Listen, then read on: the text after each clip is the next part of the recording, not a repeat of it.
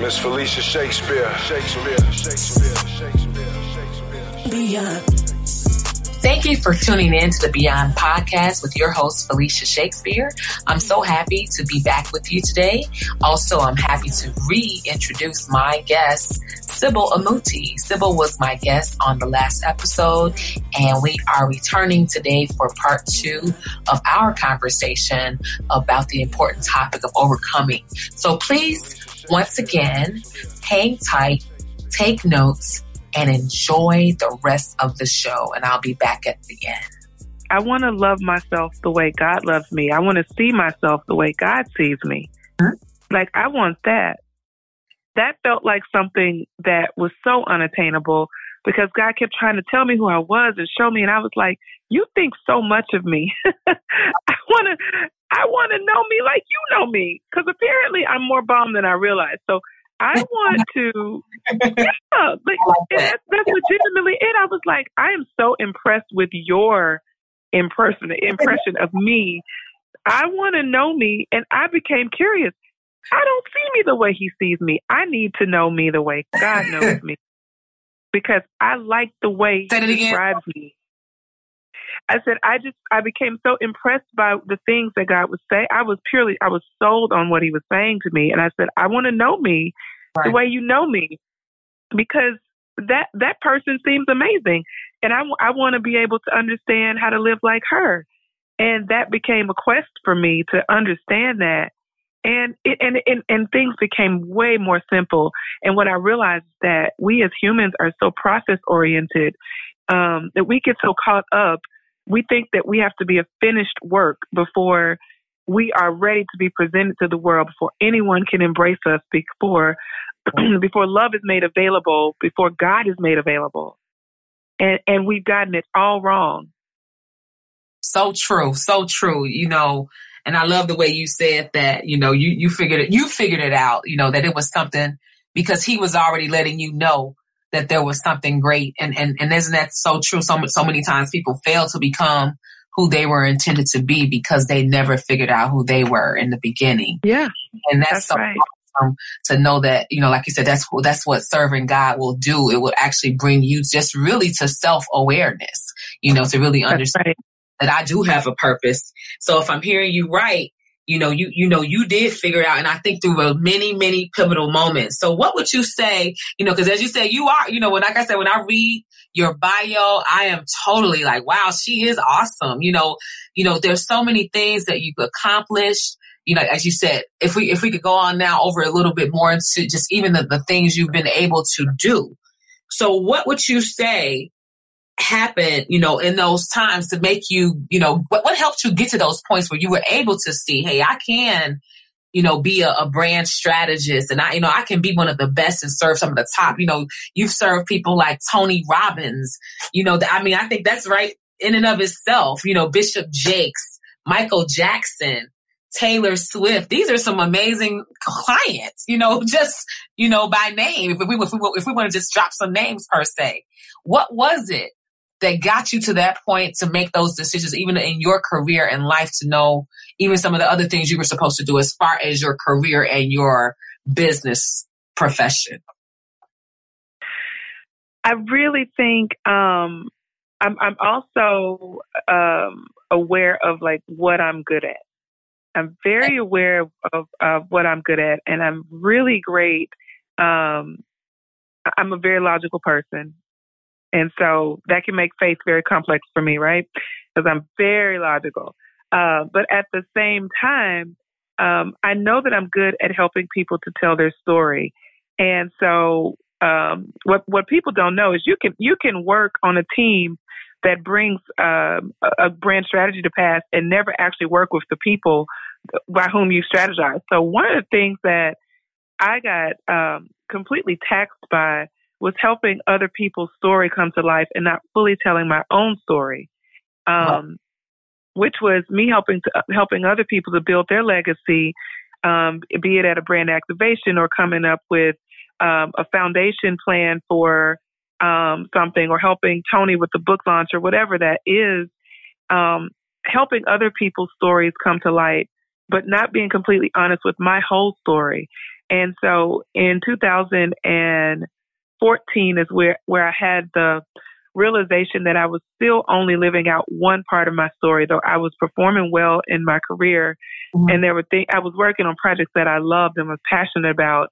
I was still only doing a percentage of what I knew was my story. And I needed to spend more time investing in my story and making it come alive. But that I was still afraid because, again, I'm born the youngest of 5 kids. Mm-hmm. I've always had someone holding my hand. Right. And I didn't realize that until it was time for me to walk on my own. And I felt afraid because I was like, wait, who's going to support me, X, Y, and Z?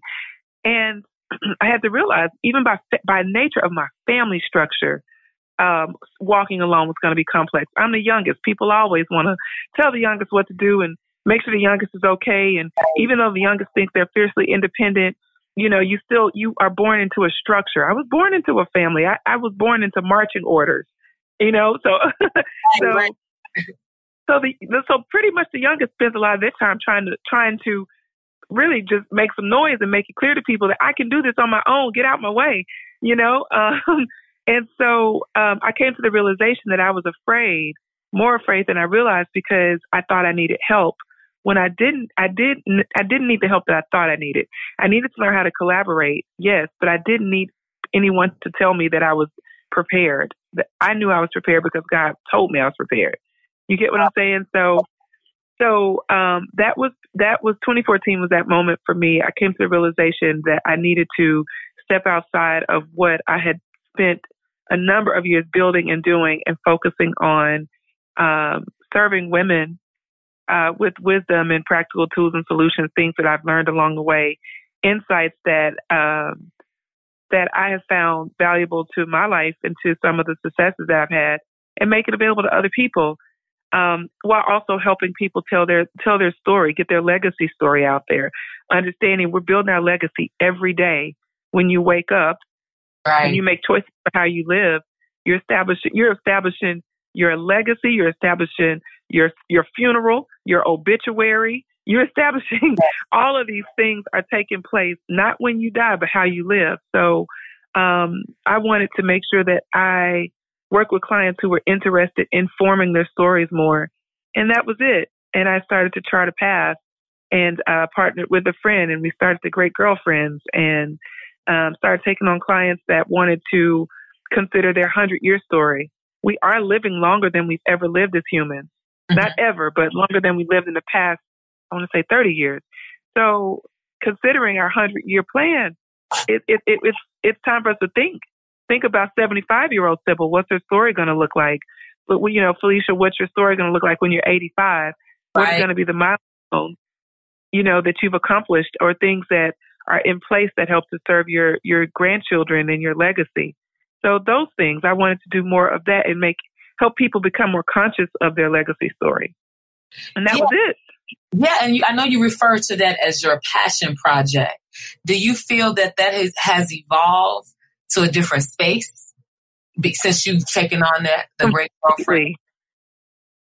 Completely evolved. When I think passion project for me was a way to keep something safe and small so that I could do other things that I thought were bigger. So that was me speaking from a place of, I'm going to keep it small. I'm going to try to keep it contained so that I can manage it. And that was just not reasonable. It was just, it wasn't the way God intended, because the Great Girlfriends grew rapidly and became way more than a passion project. And I think so that for me, that was me trying to play safe. And I'm thinking of that, I automatically think of that book by Sarah Jakes Roberts, Don't Settle for Safe, when I hear you talk about the evolution of that. And when I say that, when I say that, so let's move even on to the business side. Would you say, is this something now that is rendering revenue, or is this something that how is it all set up, as far as, because I know we have, I know you have the legacy role, and I know we could talk about that a little bit too when you're ready. So how has that evolved? Like, is this something that you're just doing now, or is this something that is a part of your business model? Meaning great girlfriends or girlfriends? Yes. I'm sorry? Yes. Great girlfriends. Oh, great girlfriends. Yes. So, yes. Yes. So for me, every passion project should, generate revenue, and revenue should be a part of the model. Otherwise, it will literally be an arts and crafts project. Like, you have to be conscious of your streams of revenue and the ways that you're going to introduce that. So absolutely, podcasting as a medium has huge revenue generating opportunity. As you move into podcasting, you want to be conscious of the ways that you are not just a podcaster, but a content creator and a storyteller. And that's going to be the way that your revenue model comes to life. Because as a content creator, you're able to distribute your content across various mediums. Right. And so I'm not just a podcaster, I'm a content creator. And the content that I create moves across different mediums. And that's where the revenue is generated. And that's where the speaking engagements and the conference and the advertising and other opportunities to create content come about. So, yes, so they are saying it to say they do generate revenue. Thank God. But I will say this, when you are building a passion project, it's important to think about building revenue. It's also important in the first 3 years not to plan to make money, meaning you're not earning money. Anything that you earn goes into the business. So you're not going out and having steak dinner in year 1, 2, or 3. You're taking that money and reinvesting it into the infrastructure of the business so that it can grow and you can continue to do more, expand your offering, if that makes any sense. So, yes. So yes. So yes. To answer your question, yes. But I wanted to make sure anyone who's in the middle of I have a passion project, will think about the ways that it's going to make money as you're building, but also don't plan to live off of it. Plan to reinvest it so that you can grow the infrastructure of your company while you're creating your product, Absolutely. And I'm glad we flushed that out, because I think sometimes when people hear that they have a passion project, or, even I've heard people, people have, shared with me, oh, well, no, that's a fun thing to do. But when you really want to do something, you need to do blah, blah, blah. It's kind of funny, how sometimes others would want to dilute, and that's why it's so important to know your purpose and know that if I'm walking in what I'm purposed to do, the next thing will lead me to the next thing. And I'm not out here just wasting my time and just doing something for fun. And, because I think sometimes, that is unfortunately how it's categorized when you do feel, because, there are a number of women, and in their own right and in their own lane, and definitely you have yours, with wanting to help further women, wanting to help further the cause of professional development and personal growth. That's one of my things. And I'm working, I kind of got birthed in me just last year on a solo basis. So I'm not partnered with anyone. But at the end of the day, but once again, moving forward in purpose, and like you said, beyond the passion and, that's so important to understand. And you did mention, and I'm so excited when I read about it, I was just really, once again, excited to hear about your mission with the Great Girlfriends. I know you have a conference that's coming up this year. Did you want to talk about that? Yes, we have a conference coming up June 13th through 15th. So the Great Girlfriends, for those who don't know, is a personal and professional development platform for women. And we launched it as a podcast, and it was launched out of the need for myself and my business partner, Brandis, to do what we thought was consolidate office hours that we were spending individually with mentees and turn it into something. I'm sorry? I said, right. I'm not disagreeing with you. Yeah. And so our idea was, we'll just put this on a podcast, and then our mentees can access it, and it will give us more time back. That was what we thought we were doing. But the vision for the brand was always bigger, but we thought, okay, well, this is where we'll start and this is where it'll stay. But Brandis and I are both serial and almost crazy in some of the things that we like to do as entrepreneurs. And so we try not to tell each other no. We try to say, how can we do it? So that's our model. If we want to do something, how can we make it happen? All right, this is how we're going to make it happen. We might get a little crazy in the middle, but we're going to make it happen. to know that it's possible. And so we launched the podcast and a conference in the same year. And the conference came about because women who listened to the podcast decided that they wanted to have a conference. And so our idea has been supply and demand. If they demand it, we'll supply it as long as they continue to demand it. And so we launched the podcast and the conference at the same, well, not at the same time. So we're 4 years into the podcast and we're 4 years into the conference. Every year we host it in New York. We partner with brands who believe in our mission and want to support women who are really eager to kickstart their business or already in business, but want to learn how to collaborate and build connection and community. A lot of women still say they still don't have their tribe. And so we believe that every woman deserves a great tribe, but maybe you haven't met your tribe yet. Right. So if you come to our conference, you'll have a chance to meet some amazing women who are passionate about supporting one another and want to see you grow and want to believe in you. But you have to bring that to the table too. So, Right. So that's what the conference is about. It's June 13th through 15th, and tickets are available at thegreatgirlfriendsconference.com. And we haven't announced our speakers yet. We typically wait until April, roughly April, when we announce the speakers and all that information, because we want the people who want to be there for the sake of being there first. And then the people that are there because they hear certain speakers, okay, then they're welcome. You're welcome as well. But the people that purchase the early tickets are the people who are podcast listeners who have made the decision to say yes and come to the conference and are gathering their girlfriends and, setting up a good girlfriend weekend.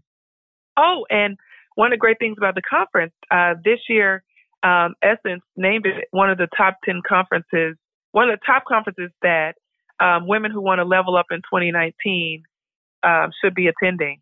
So we were excited about that. Yeah. Yes, I think that announcement. That was pretty awesome. That was pretty awesome, and we were pretty grateful. So thank you, Essence, if you're listening. Thank you so much for that mention and recognition. It just says your work doesn't go unnoticed, That's right. And I love the way you put it. If, when they want to, when someone wants to show up authentically, for the support, for the help. And if you didn't hear what Sybil said, the early bird tickets are available now, and they're going to announce their speakers in April. But it's important that, like you said, you're doing this already out of the right vein or motivation. And that is to become the best, the better part of who you are, and just to grow and develop. And as you pointed out, find your tribe. So I'm really excited about it. Doers and Disruptors is the title of the theme of the conference this year. So God willing, I may be in New York June 15th. That's what I'm going to speak it out right now. Yes. I would love to support that. So yeah, and I'm just so excited. Once again, I'm so proud of you, and just all of what I've seen. Like I said, it's it's one. That's what I love about just the way the world is set up now. Although we can be distant in geography, yet at the same time there is something about like-mindedness, and we are drawn. We tend to be drawn to people, and that are in that same vein or just on that same road. And so what I'm hearing today, that resonates with me so clearly. Wanting to serve people, always serving. Of course, having God as a foundation. And that's so. Yes. And of course, having overcome, so you are my guest today. So I'm just so excited to hear, and to see how far, you have, you've just evolved, and all of you've overcome to be who you are. And I think there's one more thing I wanted you to bring out, even in what you're doing, as far as what your purpose is, as far as there's a part of your brand also known as Brave Life. Can you tell us about that?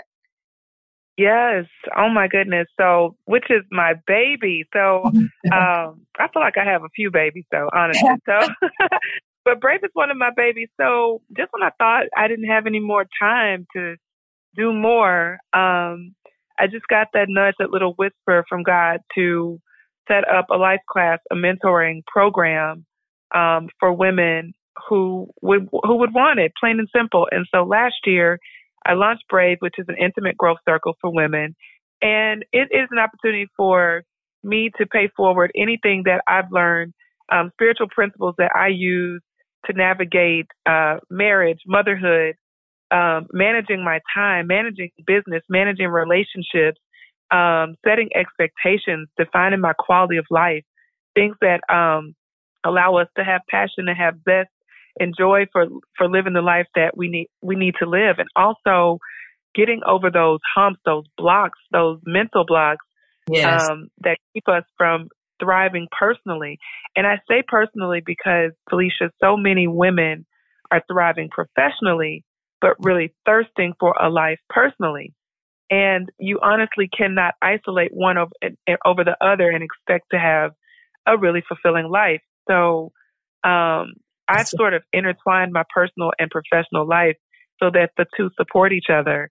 And my professional career supports my kids and my husband, vice versa. And it's one big pot for me, but it helps to serve my quality of life. So really, Brave is about helping people to define their quality of life, helping people to set the terms for their success, helping you to grow and be stimulated by asking yourself the right questions, things that are going to lead you to the answers that you need. We're asking old questions and expecting new answers.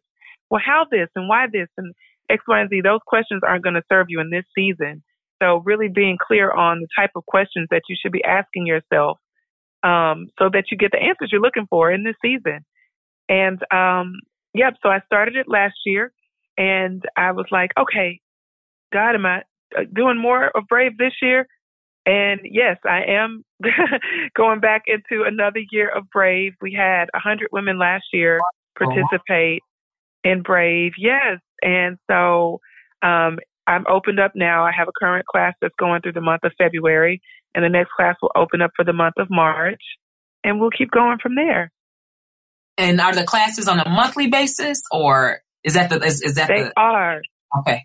So originally they were on a quarterly basis, but this year I'm doing them on a monthly basis. And the reason is because I want to be able to turn people over faster to get them so that they can get their results they have more time throughout the year to accomplish more, basically. Awesome. Well, Sybil, I am so appreciative of you being here today.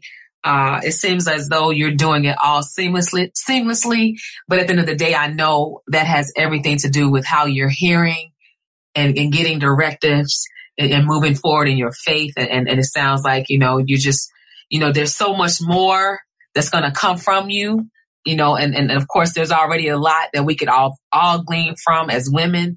And of course, if we want to level up even more, let's not forget to support Sybil and her conference, the Great Girlfriends Conference is coming June. And she already shared that information. I believe it's available on Eventbrite. Is that correct? Yep. You can get tickets at thegreatgirlfriendsconference.com. Okay. Well, once again, do you have any final thoughts for us? I do. Anyone that's out there in the middle, at the beginning, or even have a question mark in your head about whether or not, you should step out in faith and go after that thing that you feel, that itching, that urging that's on your heart. I would say that faith isn't free. It comes with a cost. It's the sacrifice of something. It's going to come with the sacrifice of something, but the reward of knowing that you gave yourself a chance, that you really gave yourself a shot at something magnificent, is so much greater. And so I just want to challenge you to believe in yourself like never before and pursue your dreams like never before, because this is the time. You don't get any more time. This is the time you get. And we have to do with it what we've been called to do so that we can see what God wants us to see. We are at the end of the episode with my very special guest, Sybil Amuti. I hope you had a chance to listen to both part 1 and 2, just to take this conversation in its fullest context.